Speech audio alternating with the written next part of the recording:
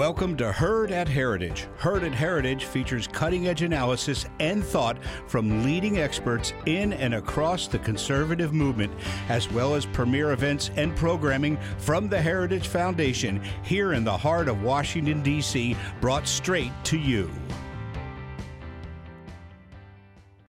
Thank you for listening to this Heritage Foundation event. Every day, the Heritage Foundation holds important events with respected and influential leaders and policy experts on today's most important issues. Our events are part of our mission to formulate and promote conservative public policies based on the principles of free enterprise, limited government, individual freedom, traditional American values, and strong national defense. We hope you enjoy the program. Hello, everyone. I'm Cherise Trump, Associate Director of Coalition Relations at the Heritage Foundation. I'm pleased to welcome you to our webinar today on immigration and border security. Where are we now and what's next? Welcome to those joining us from our Resource Bank network, our closest friends and allies and conservative leaders. Welcome also to the members of the public. Our public programs team has a full suite of robust programming, which you can always find at the heritage.org/events website. A few housekeeping notes before we get started.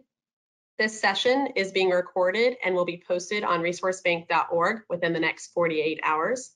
All attendees are in listen-only mode. We encourage you to submit your questions. You can do this by using the gray questions box on the right-hand side of your screen. When doing so, please identify yourself and your organization. And finally, please complete the brief survey that will appear on your screen at the conclusion of our program. We value your feedback. I'm pleased to have with us today for today's discussion the Honorable Ken Cuccinelli, Laura Reese, Hans von Spakovsky, and our moderator, Dr. Jim Carafano. A few words about each of the speakers. Ken Cuccinelli is currently the Acting Deputy Secretary for the U.S. Department of Homeland Security.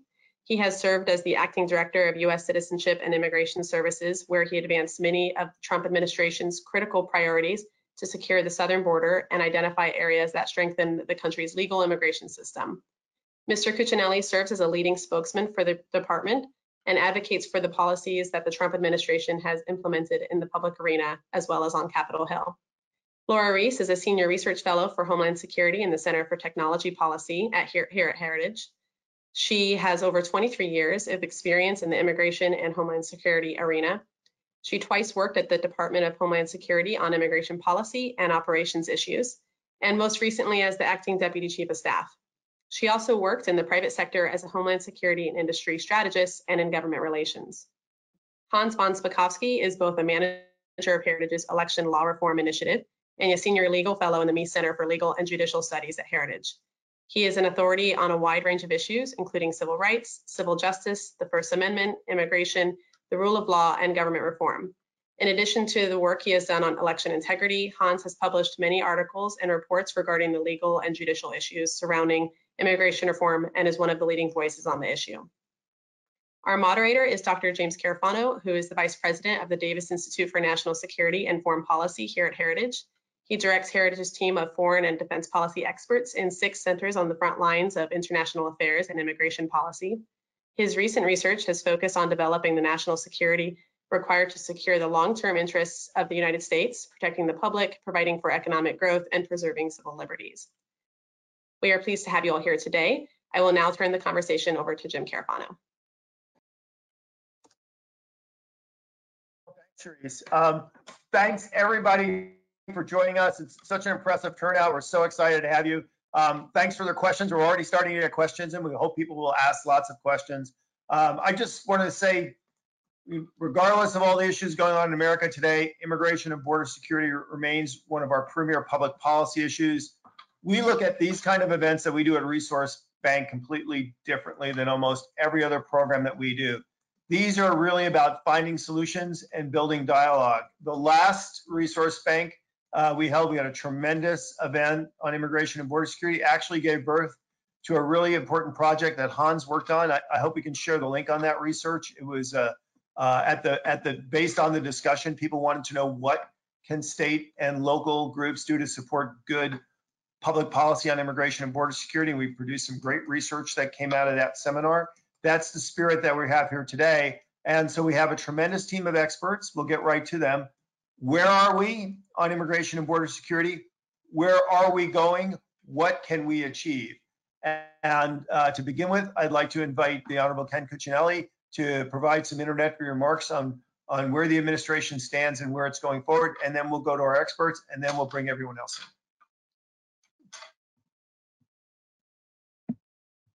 in. I appreciate that introduction. It's good to be with you all at the Heritage Foundation again, as so often is the case. A lot has changed in the last year in the immigration space, thanks to President Trump's leadership. We've gotten an awful lot done. If you think back to May of last year, you remember we were at the height of the southern border crisis with 144,000 apprehended illegal crossings.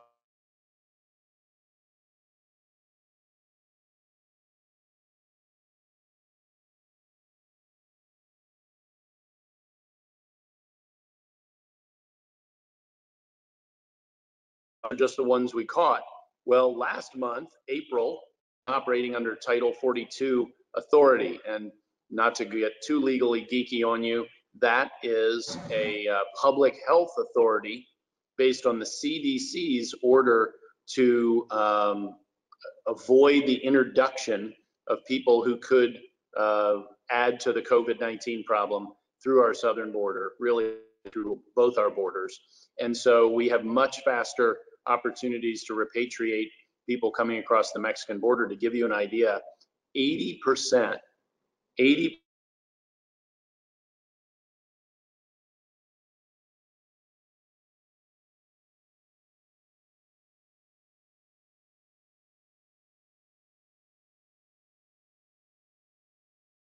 southern border who we apprehend now are returned to Mexico.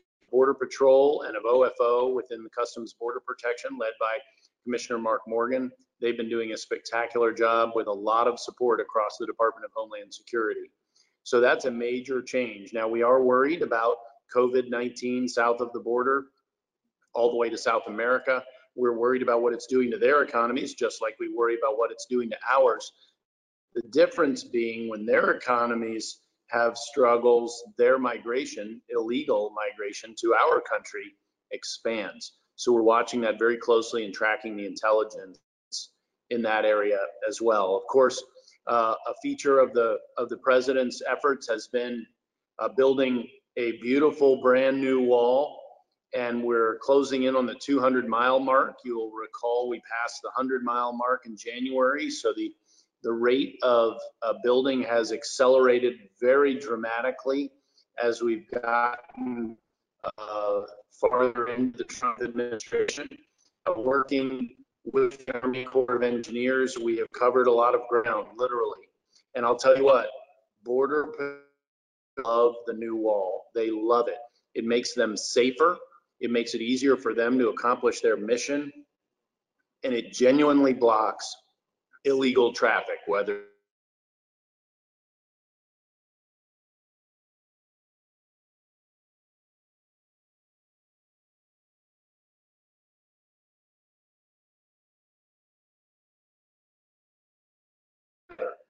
so it's very well received by the men and women for the rest of this year, thanks to the president's leadership in that area.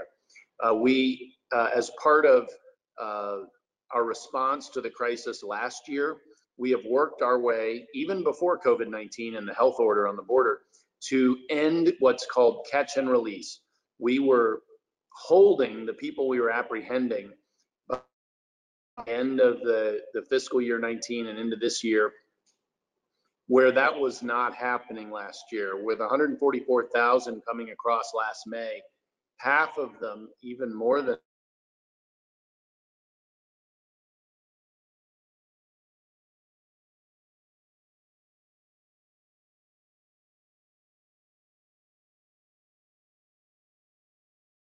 CBP custody.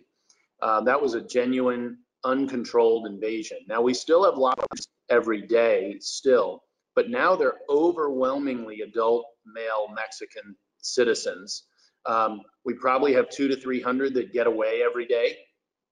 Those numbers add up, as you might imagine. But on the regulatory front, one of the things that I hope we're going to see is putting in place firmer bars to the ability of people who cross illegally to work in this country. We treat people who come in illegally as the same as everybody else, and they're not. And we've been working to change that in the Trump administration. One of the ways we've ended catch and release is through partnership, really, with Mexico for the MPP program, the Migrant Protection Protocols program. What this does is, again, aside from the public health order that we're enforcing right now, but before that, this is how we got rid of catch and release. You'll remember last spring, not 2 months ago, but a year and 2 months ago, when the president was being very tough with Mexico, talking about tariffs and shutting down the border, as well as the northern. And a lot of people on both sides of the aisle were criticizing the president for being so tough. But the fruit of that discussion was that Mexico became the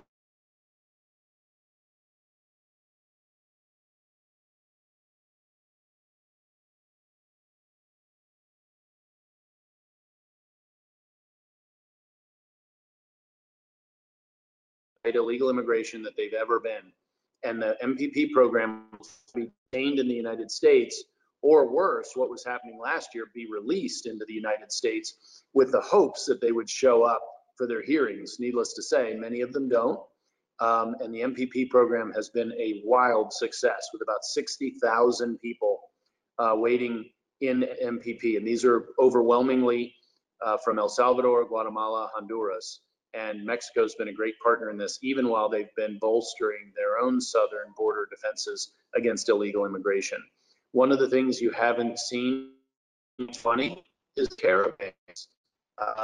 Again, part of this is because of COVID, but earlier than that, they were breaking up because Mexico, the United States, and the Northern Triangle countries had begun putting tools in place to impede those caravans, organized illegal invasions. And we have put largely a stop to them. Under COVID-19, we have mutually agreed travel restrictions with Mexico and Canada. They limit travel to only essential economic travel. So we keep the trade flowing with our two largest trading partners, but we reduce all of the other traffic dramatically by 2/3 or more. And that has really helped us keep control of the border.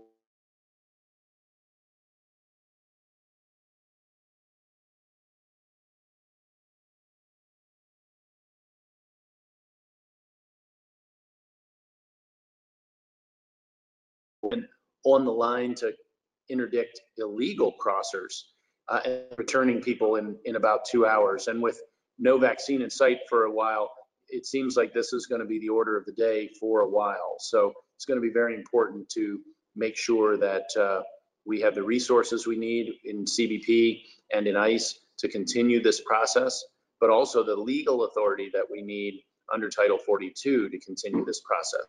We have all the usual judicial challenges. You see judges try to get in the way of what we're doing all the time. But when these cases get fought out, the Trump administration wins because the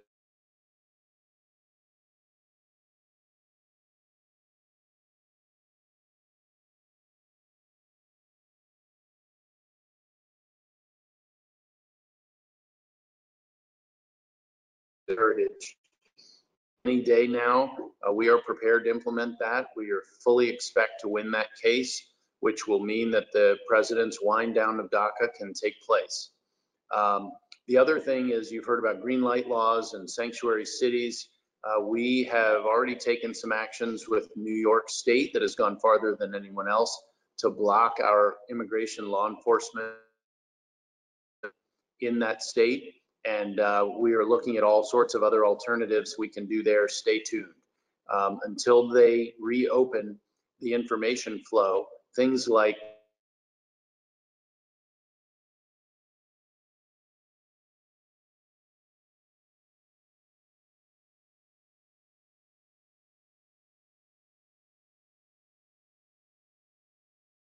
plates, those sorts of things, very Pennsylvania, fighting through down, get taken down by some heroes, and then 9/11, the Twin Towers were hit. And one of the things we learned, sort of looking back after the fact, was that government wasn't sharing law enforcement information readily enough. And here we have the state of New York intentionally cutting off exactly that information. The irony is incredible, and we're doing everything we can at the Department of Homeland Security to overcome it. So that's where things stand now. It's some of our current battles with New York and some other states that are trying to bar us from information so we can't do our job. But Jim, I'm going to hand it on back to you, and thank you all for having me with you. Well, thanks. That was a really impressive update. Let me ask Laura and Hans to join us. And if Laura could maybe give a short update and assessment of where we are on border security and maybe some of the things that Heritage is working on that area. And then Hans, if you want to join us, and if maybe you could talk about immigration policies, what our ongoing research and priorities are, and what are the issues that we're looking at. So Laura and then Hans, and then we'll bring the secretary back in, and we'll go right to questions. And thank you. We've got lots of questions. We can never have enough of them, so please keep asking them. Go ahead, Laura. Thanks, Jim, and thanks, Deputy Secretary Cuccinelli. So a couple issues that I'll be speaking on have to do with the COVID-19 from the economic recovery aspect, and then one point on DACA. So with respect to economic recovery, given the sudden and the drastic downturn that we've experienced, it's a priority to get Americans back to work. But we need to carefully consider immigration policies to make sure we're not overly restricting our recovery, and it's a difficult balance. So one step the administration has taken is worth following and watching, and that is to combat Chinese tactics for stealing research and intellectual property from the US via our universities or high-tech jobs. So the president had issued a proclamation restricting student visas or exchange program visas for grad students doing research. But the language says if the research supports China's military civil fusion strategy, and that's pretty broad. I would think it may be kind of operationally challenging for the State Department and DHS to implement that and to detect that sort of theft or tech transfer. So it'll be interesting to see how the two departments carry this out going forward. And so the student visas are actually just the beginning of a life cycle that goes from foreign students to research work to high-tech work. And despite the work restrictions that those student visa categories have, the past administration has created what's called an optional practical training, or OPT, and then that's since been expanded also under the Obama administration. And it allows foreign students to do work related to their degree. The universities and colleges are running this OPT program, and we know that universities and colleges have an interest in having international students because they pay full freight, they pay full cost, tuition and the like to go to school there. And the schools have an administrative role to implement the visa program and their participation there. Those administrators aren't in a position to, say, fight fraud or to detect tech transfers or information going back to China. So OPT has several issues with it. The program needs reform, including tax and welfare exemptions. So the question is, will the administration be making changes to the OPT program going forward? And given the spotlight that COVID and Chinese tactics, those have put the spotlight on this program. And so the administration has indicated wanted to do changes to the program in the past. So now would be the time to get those changes over the goal line. The next step in this life cycle then is the H-1B program, or a high-tech visa. And this is another program that needs reform. It has fraud, it needs some American worker protections, it needs to prevent intellectual property theft. So like OPT, the administration has also indicated it would like to make some changes to this program. So the question is, will the administration be completing those changes now, given its efforts to pursue economic recovery and to keep China more honest? Finally, in terms of the economic recovery, is the issue of work authorization generally. And this is something that Deputy Secretary Cuccinelli had made mention of. In the past, every immigration benefit program that was issued, Congress and the executive branch was very deliberate and considerate about whether to also issue work authorization for each of those programs. And now that doesn't seem to be the case. The default seems to be to grant work authorization. And it's done very inconsistently, different terms of years, extensions are permitted. So now would be the time to take an overall look at work authorization as a program and to make it more consistent and get back to the original intent. I will make one comment regarding DACA, and then I know Hans wants to will want to make some more DACA points. And that is, every few months or so, we get chatter that staff are working on a DACA deal. I would strongly recommend against that, as Deputy Secretary Cuccinelli talked about the programs that were put in place and how hard DHS and DOD and others worked to get control over the Southwest border and control over the caravans and to get those historic numbers of illegal crossings down. Those hard-fought programs would be severely damaged, and the numbers would balloon again if DACA recipients were issued green cards.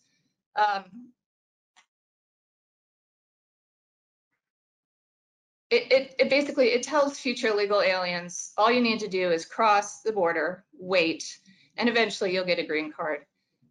So again, ill-advised, but I know Hans would like to talk a little bit more about that. So I'll turn it over to Hans. Great. And just so folks know, DACA is Deferred Action for Childhood Arrival. It deals with children who came here illegally and their legal status in the United States. And Hans, I think the Supreme Court's also going to make a ruling on this. I'm sure you're going to address that as well. So over to you, Hans. Thanks, Jim. Thanks, Laura. Look, immigration is really basically divided into two areas: legal immigration and illegal immigration, although there are a lot of people that want to extinguish the line between the two.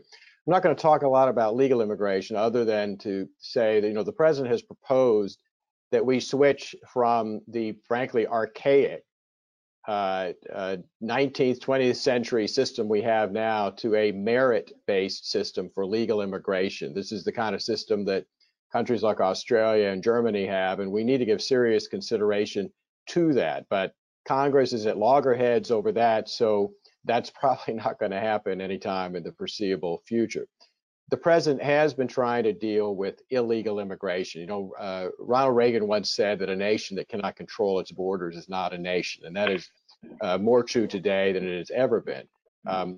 Candidate Donald Trump, I think, was in part elected because one of the things he promised to do was enforce existing immigration laws and secure the border. And once he became president, he actually began to try to enforce federal immigration law as it's written, which is a radical departure from prior administrations, including the Obama administrations. Now, almost every single policy like that he has implemented has been challenged in the courts.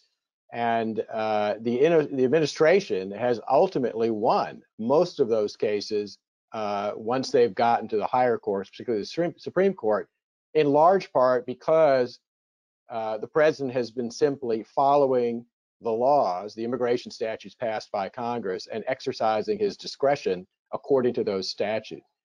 The administration has taken so many actions that we are, in fact, writing a paper, which I think right now is up to about 70 pages, summarizing all the different things that he has done. So there's no way to cover that in the amount of time we have. So I'm just going to talk about a couple of examples of how the president has actually exercised the authority that he does have under the law as given to him by Congress to show the effectiveness of the policies that he has tried to put in place.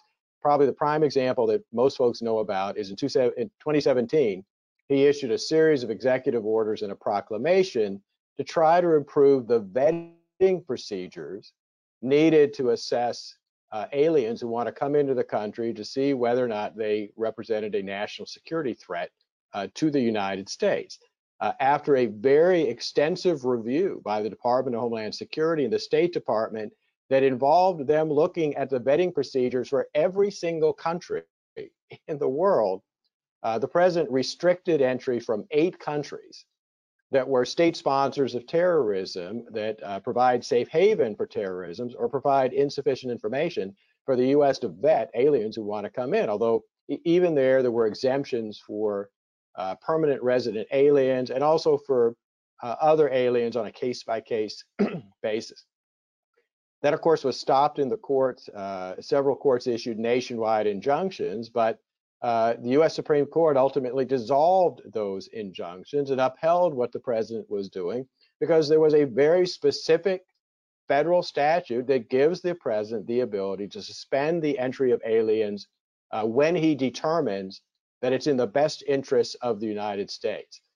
What's so interesting about this is there was this huge outcry over this and all these lawsuits. Ultimately, the administration won, and yet just recently, when the president exercised the same authority to suspend the entry of aliens in the United States to stop the spread of COVID-19, there were no complaints that he was somehow acting beyond his authority. I think that's an example of the misplaced priorities of individuals trying to stop the president's actions. Another example of the president actually trying to enforce the law is the U.S. Justice Department last year, for the first time ever, started investigating and prosecuting agencies that engage in what's called birth tourism. They indicted the operators of 3 different tourist agencies in California who basically engage in immigration fraud by bringing women, in the case of these 3 agencies, mostly from China, to the United States on tourist visas, basically lying to immigration authorities. They bring them in on tourist visas with the intention of giving birth here so that they can then claim U.S. citizenship. And what was interesting about these cases was that many of the clients were actually Chinese government officials. And according to the indictments, they were directly involved, these Chinese government officials, in fraudulently procuring a birthright citizenship for their children in order to obtain, and this is a quote from the indictments, priority for jobs in the U.S. government, which obviously raises serious potential national security concerns. Now, the prosecutions are good. This is the first time it's happened in history, but in order to also deter this from happening in the future, the president this year changed policy, the State Department, so that it will no longer issue temporary visas to aliens who are traveling to the United States for the sole reason of wanting to give birth to a child here to be able to claim citizenship. But even there, they put in exemptions, for example, for individuals who need to come here for necessary medical treatment. All of these actions are common sense and is obviously long overdue to try to prevent illegal immigration in the United States. One action the administration has not taken is ending birthright citizenship. That is based on a misinterpretation of the 14th Amendment. It's a misinterpretation that has only existed and been applied by the U.S. State Department starting around the early 1960s. It is a misinterpretation of the 14th Amendment. We are one of the few countries in the world that recognizes birthright citizenship, and it doesn't make a lot of sense, one, given the language of the amendment, and second, the idea that if someone is simply a tourist in the United States or they're simply here illegally, they obviously have no political allegiance to the United States, and their children should not be considered citizens of the United States. Another change that they have made in policy, but not in the law, is something that also was apparently opposed by many people, mostly people who believe in open borders, and that was a change in what's called the public charge rule. It has been part of American immigration law since the 1880s that aliens who are coming here should not be considered admissible if they are likely to become a public charge. A public charge means someone who's unable to support themselves and instead relies on public benefits such as welfare assistance. The Obama administration had a what I consider absurd rule in place, saying that the only way you'd be considered to be a public charge is if you receive cash benefits from the government, ignoring all other public assistance that individuals receive. Like I said, that made no sense whatsoever. So what this new rule does is simply a recognition of reality, and it's a smart choice in the best interest of the country to ensure that new immigrants, legal immigrants, are self-sufficient individuals who will be a net plus to our economy. It does not make any sense to ignore the very extensive welfare benefits we have these days that include everything from medical benefits to housing to other public assistance programs. The DACA case, which was mentioned before by Laura and I think by Ken Cuccinelli.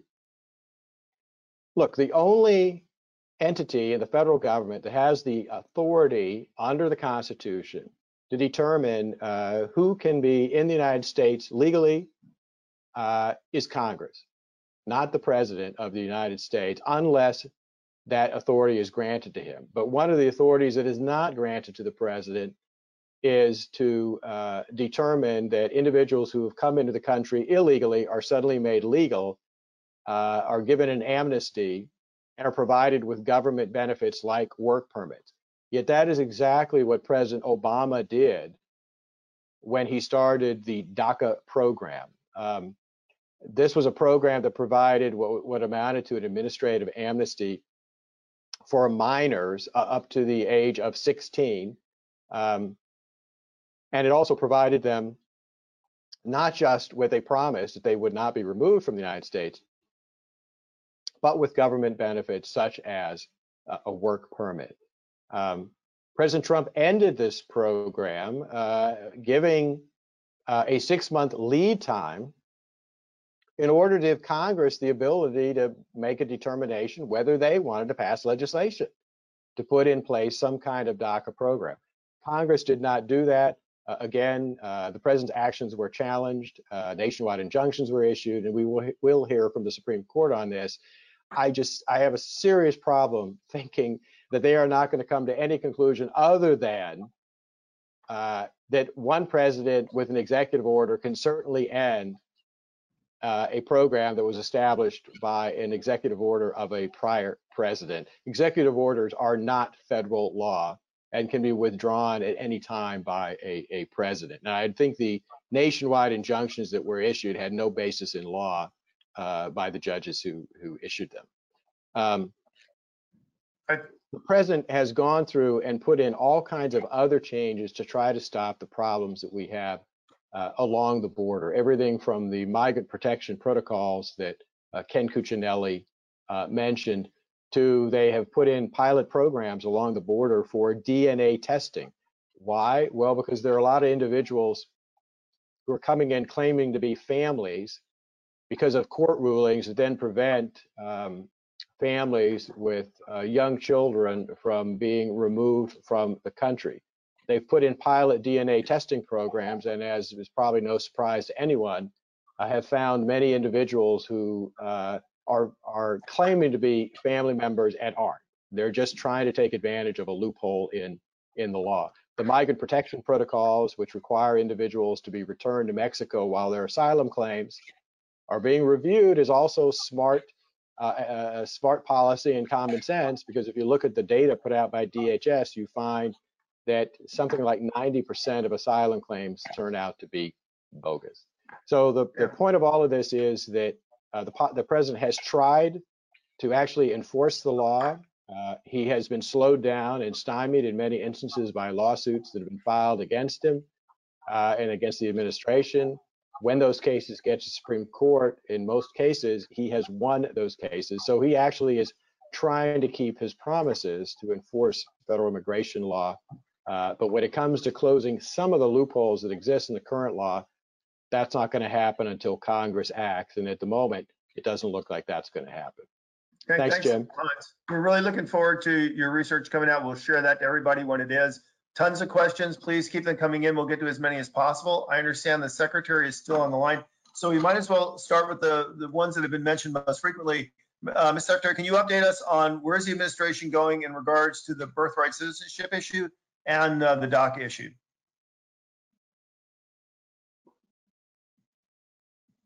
We still have the secretary? Yes, so Okay, good. DACA, obviously, we're on hold awaiting the Supreme Court decision.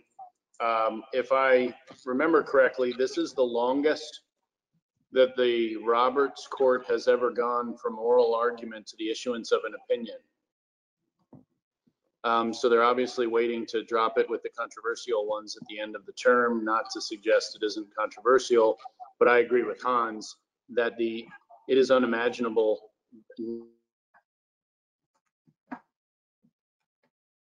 there could be any outcome other than upholding the president's authority to undo what his predecessor did here quite illegally.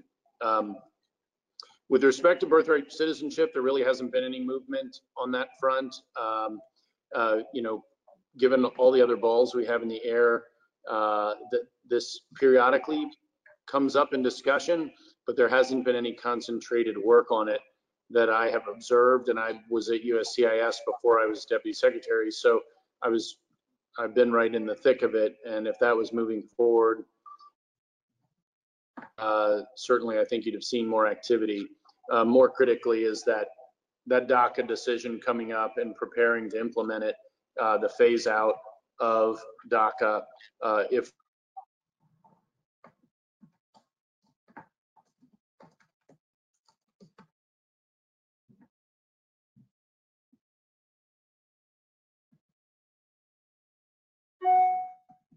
that's our main focus right now on those two fronts. Right. So you cut out for a second there. So I don't want anybody to miss the punchline on DACA. So right now the administration's plan is if they get a Supreme Court ruling that's favorable, is they're going to proceed with the phase out of DACA. Is that correct? Yes, Jim, that's it. And let me ask you another question from our good friend Gary Yarborough down there in Texas. Asks, are there other reforms in the pipeline for the asylum system to combat fraud and reduce the current workload? Yes, there are. However,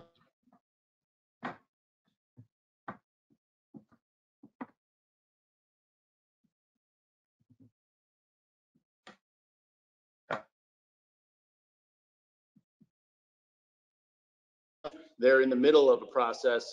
It's a little bit dicey for me to speak publicly about them, but suffice to news on this front in the coming weeks and month or two.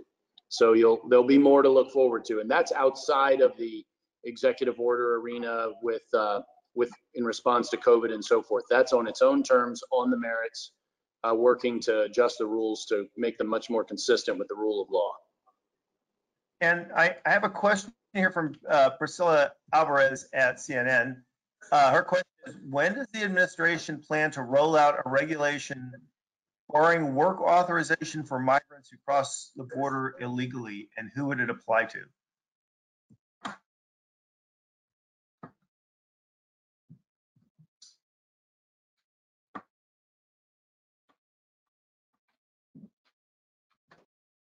I lost you at Oh, sure. work authorization for migrants. Right. So the question is when does the administration plan to roll out a regulation barring work authorizations for migrants who cross the border illegally? Well, I'm not prepared to address it directly. Obviously, Priscilla's asking because nothing like that has been out yet. But it's certainly something that would have a tremendous effect. It would eliminate one of the biggest draws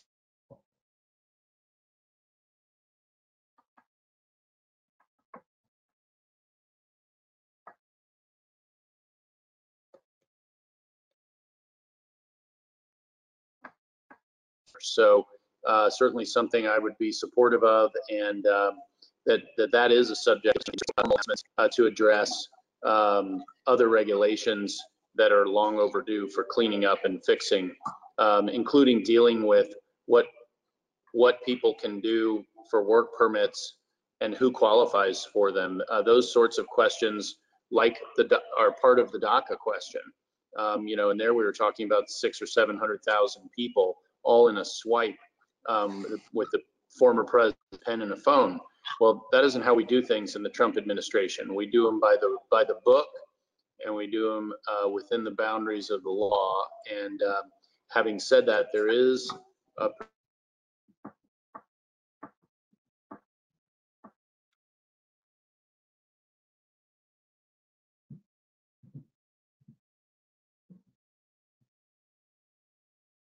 a lot of room for a lot of opportunity to advance the rule of law together, and that has been very well received. It survived the massive court onslaught, and you can fully expect under this administration, right to the end of President Trump's next 4.5 years, to keep seeing exactly this kind of aggressive application of the law to bring how we operate in our society with the laws on the books, which hasn't happened in the prior administrations, whether they were Democrat or Republican.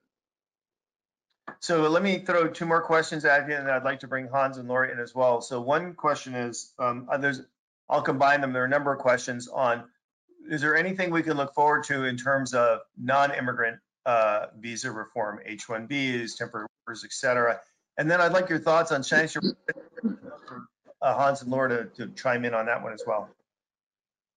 So on non-immigrant visas, you saw in the president's April 22nd proclamation where he halted incoming green card recipients. These would be lawful permanent residents coming in at a time where in double-digit unemployment.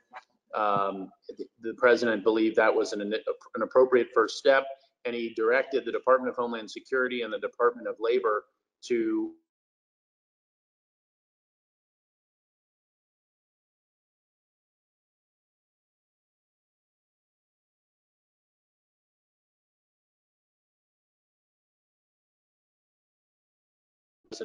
on the entire waterfront, including non-immigrant visas that you asked about, James. We have an executive order, the proclamation technically, and so we are.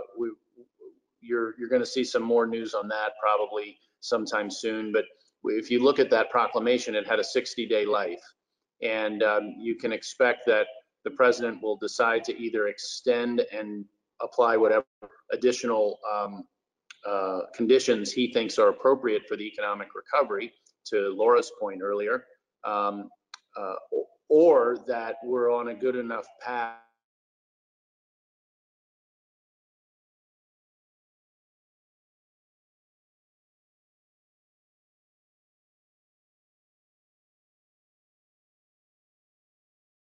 to do through an executive. An on problem. You know, the 10th Amendment gives states and localities a great deal of freedom, particularly the freedom to not do things, which sounds like a funny thing to say, but the federal government cannot compel states to act.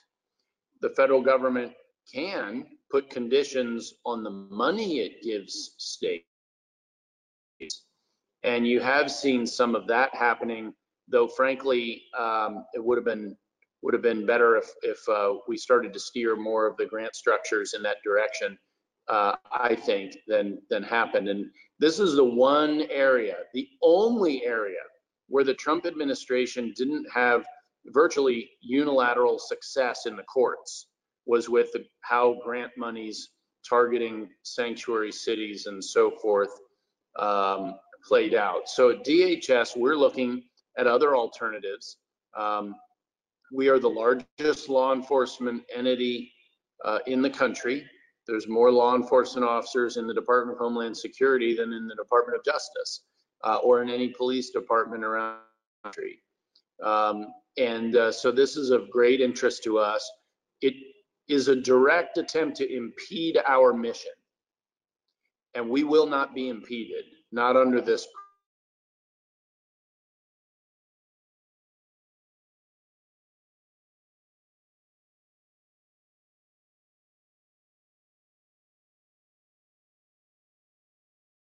like you'll recall seeing in the news, surging 100 CBP officers to help ICE with their so that we could be sure we could repatriate them back to their home countries.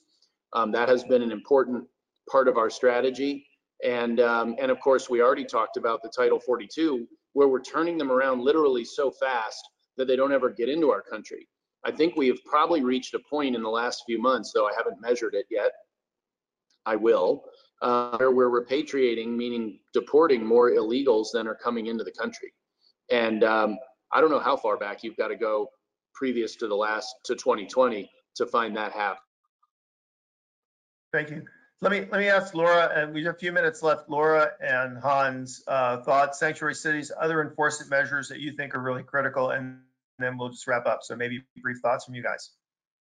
So I'll mention to achieve that I know of, and sanctuary cities are trying to get in the way of that effort, and we have to solve it. Thanks, Laura. I'll mention That's all I got on that one. I'll mention real quick the most recent and kind of most egregious sanctuary situation, and that's out of the state of New York. So the state legislature there passed what was called a green light law prohibiting New York DMV, Department of Motor Vehicles, to share information with, in effect, Customs and Border Protection and Immigration and Customs Enforcement. New York didn't foresee, however, running into a problem with trusted traveler programs where CBP needs DMV information to complete those trusted traveler applications, as well as some other transportation uses.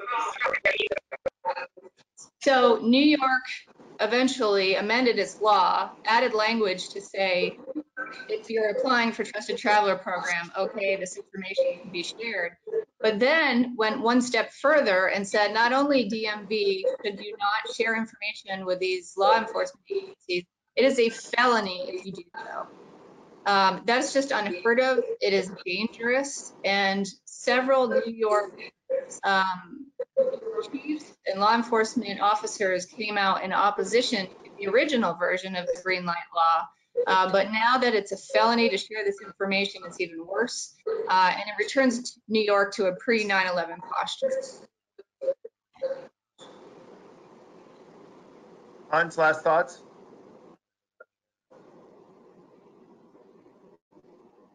I think you're muted, Hans.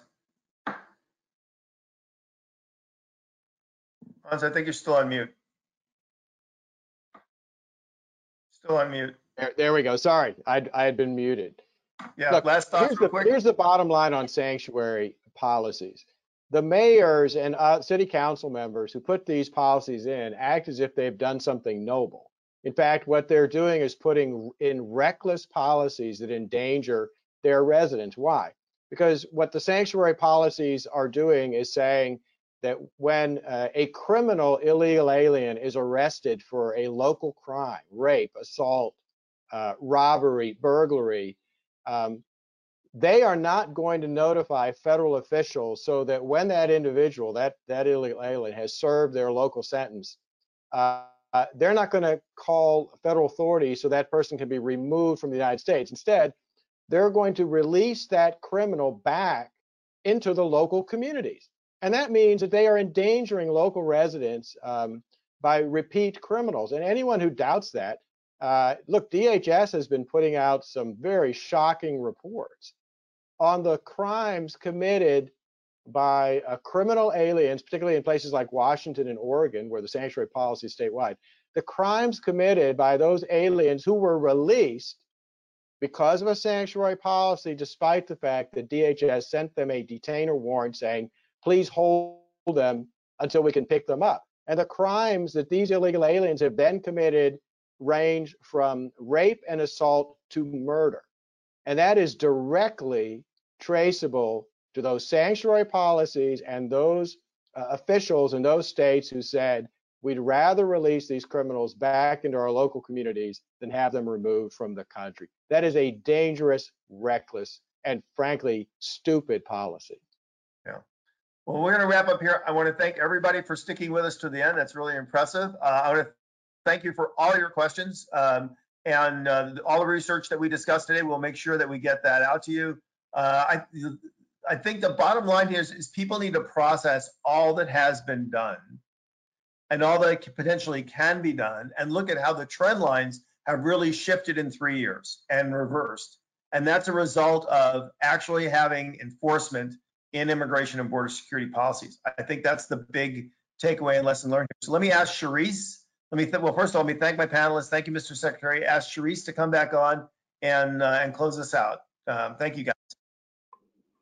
Great, thank you, Jim. Thank you to our speakers for your comments today and the work you do every day helping lead the conversation for us at Heritage, as well as shaping this conversation nationally. Thank you to the audience for joining us and for all of your questions. Please feel free to email me at Cherise.Trump, CHERISE.TRUMP@heritage.org with any additional questions you may have for the experts. As I mentioned earlier, please complete the brief survey that's going to appear on your screen once we turn this off.